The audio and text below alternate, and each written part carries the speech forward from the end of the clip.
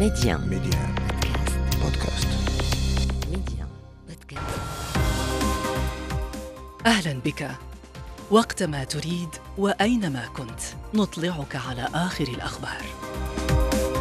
محتوى إخباري يومي سريع دقيق ومختلف، كل ما يهمك في العالم بنقرة منك. أنا إبراهيم الغربي، وهذا أخبار كاست على ميديان بودكاست. مرحبا. اختتام أشغال المؤتمر البرلماني الدولي حول الحوار بين الأديان بإصدار إعلان مراكش الذي نص على إحداث آلية مؤسساتية لتتبع جهود تكريس الحوار بين الأديان وجعله هدفا مشتركا، مؤكدا أن هذا الحوار المبني على تعزيز الحريات والحقوق يعتبر وسيلة أساسية لتكريس دولة القانون وتشجيع الجهود المشتركة الهادفة إلى تطوير المجتمعات. في التقرير السنوي لوزارة الخارجية الأمريكية، الولايات المتحدة تنتقد عدم احترام الجزائر الحد الأدنى من معايير مكافحة الاتجار بالبشر وغياب الجهود لمكافحة هذه الظاهرة. تصنيف الجزائر تراجع إلى المستوى الأدنى في الترتيب الذي تحدده واشنطن لقائمة البلدان التي لا تبذل جهودا جادة لمكافحة هذه الآفة. حرب أوكرانيا، روسيا تعلن عن رؤيتها لحل الأزمة وتحدد شروط ذلك، من ضمنها العودة إلى وضعية الحياد وتأكيد الوضع غير النووي لأوكرانيا والاعتراف بالمناطق الجديدة وفق الحقائق الراهنة وضمان كييف للحقوق الأساسية لمواطنيها والسكان الناطقين بالروسية. في تركيا انطلقت محاكمة رئيس بلدية اسطنبول، أحد المعارضين الرئيسيين للرئيس رجب طيب أردوغان، على خلفية تهم فساد جديدة قد تقوض طموحاته السياسية. في مراكش اختتمت أمس أشغال المؤتمر البرلماني حول الحوار بين الأديان الذي نظمه الاتحاد البرلماني الدولي والبرلمان المغربي برعاية ملكية وبدعم من تحالف الحضارات التابع للأمم المتحدة، بإصدار إعلان مراكش الذي دعا إلى إحداث آلية مؤسساتية في إطار الاتحاد البرلماني الدولي يعهد إليها بمتابعة إدماج رؤية البرلمانيين وممثلي الديانات والمعتقدات وممثلي المجتمع المدني فيما يرجع إلى حوار الأديان.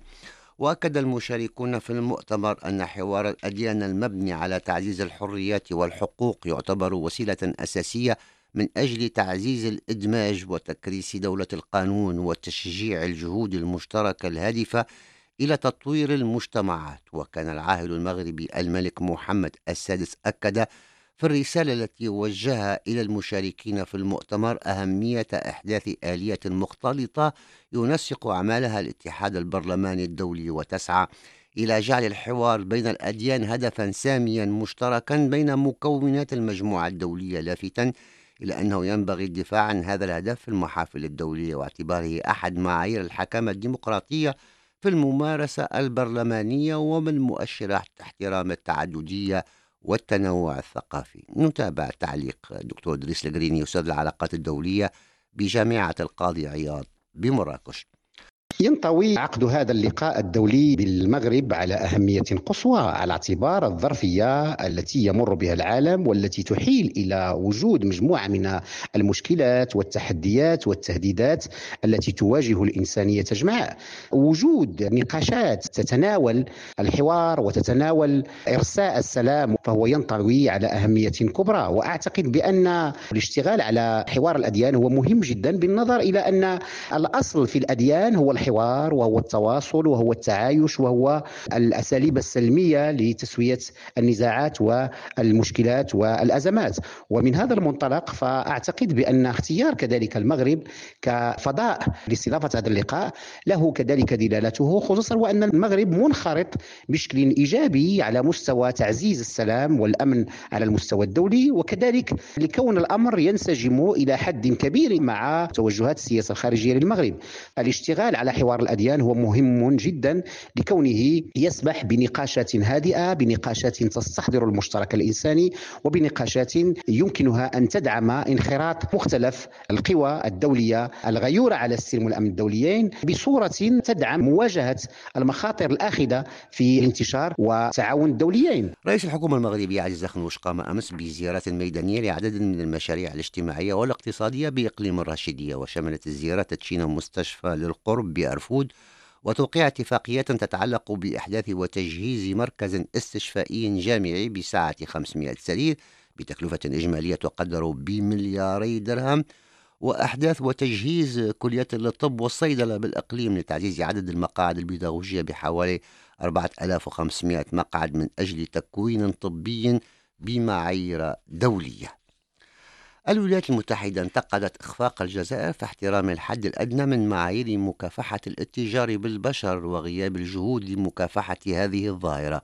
جاء ذلك في التقرير السنوي لوزارة الخارجية الأمريكية الذي قدمه أمس وزير الخارجية أنطونيو بلينكن، والذي أعرب عن الأسف لكون الحكومة الجزائرية لم تقم بما يكفي من التحقيقات والمتابعات القضائية، وظلت جهودها لتحديد ومساعدة ضحايا الاتجار بالبشر غير كافية، منتقدا عدم فعالية تدابير حماية الضحايا من بين الفئات الهشة من السكان من قبيل المهاجرين من أفريقيا جنوب الصحراء واللاجئين أو طالبي اللجوء. أمين علوي. التقرير الأمريكي صنف الجزائر في مستوى ثالث هو الأدنى ضمن الدول التي لا تفي حكوماتها تماما بالمعايير الدنيا لمكافحة الاتجار بالبشر ولا تبذل جهودا كبيرة للقيام بذلك. اعتبر التقرير أن الحكومة الجزائرية لم تقم بما يكفي من التحقيقات والمتابعات القضائية، وظلت جهودها لتحديد ومساعدة ضحايا الاتجار بالبشر غير كافية، منتقدا ما سماها عدم فعالية تدابير حماية الضحايا من بين الفئات الهشة من السكان من قبيل المهاجرين من إفريقيا جنوب الصحراء واللاجئين أو طالبي اللجوء.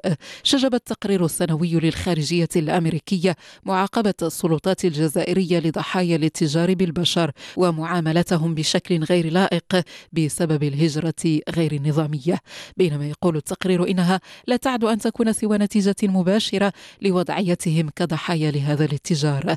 وأعربت الولايات المتحدة عن أسفها لكون هذه الإجراءات الحكومية لترحيل المهاجرين غير النظاميين دون تحديد فعال لمؤشرات الاتجار بالبشر تثني بعض الضحايا من هذه الفئة عن تبليغ الشرطة بهذه الجرائم أو التماس المساعدة الضرورية. أعلنت وكالة الحدود الأوروبية فرونتكس صباح اليوم أن عدد عمليات عبور حدود الاتحاد الأوروبي عبر وسط البحر الأبيض المتوسط زاد بأكثر من الضعف في هذا العام مقارنة بالفترة نفسها من العام الماضي. وقالت الوكالة في بيان لها أنه في الأشهر الخمسة الأولى من هذه السنة رصدت دول الاتحاد الأوروبي أكثر من 50,300 عملية عبور غير نظامية عبر هذا الطريق، وهو أعلى رقم مسجل منذ العام 2017. وبلغ العدد الإجمالي لعمليات الدخول التي تم إبلاغ فرونتكس بها 102,000 بزيادة قدرها 12% على مدى عام. إلى أوكرانيا الآن، حيث أعلن سلاح الجو صباح اليوم عن إسقاط 12 صاروخا روسيا، منها 6 صواريخ كنجال فرد صوتية في الهجوم الذي استهدف العاصمة كييف، تزامنا مع زيارة وفد أفريقي لأوكرانيا للتوسط في النزاع. فيما أعلن الجيش الروسي أن القتال مستمر للسيطرة على قريتين في الجنوب الأوكراني، ملمحا لأول مرة إلى تنازله عن أراضٍ.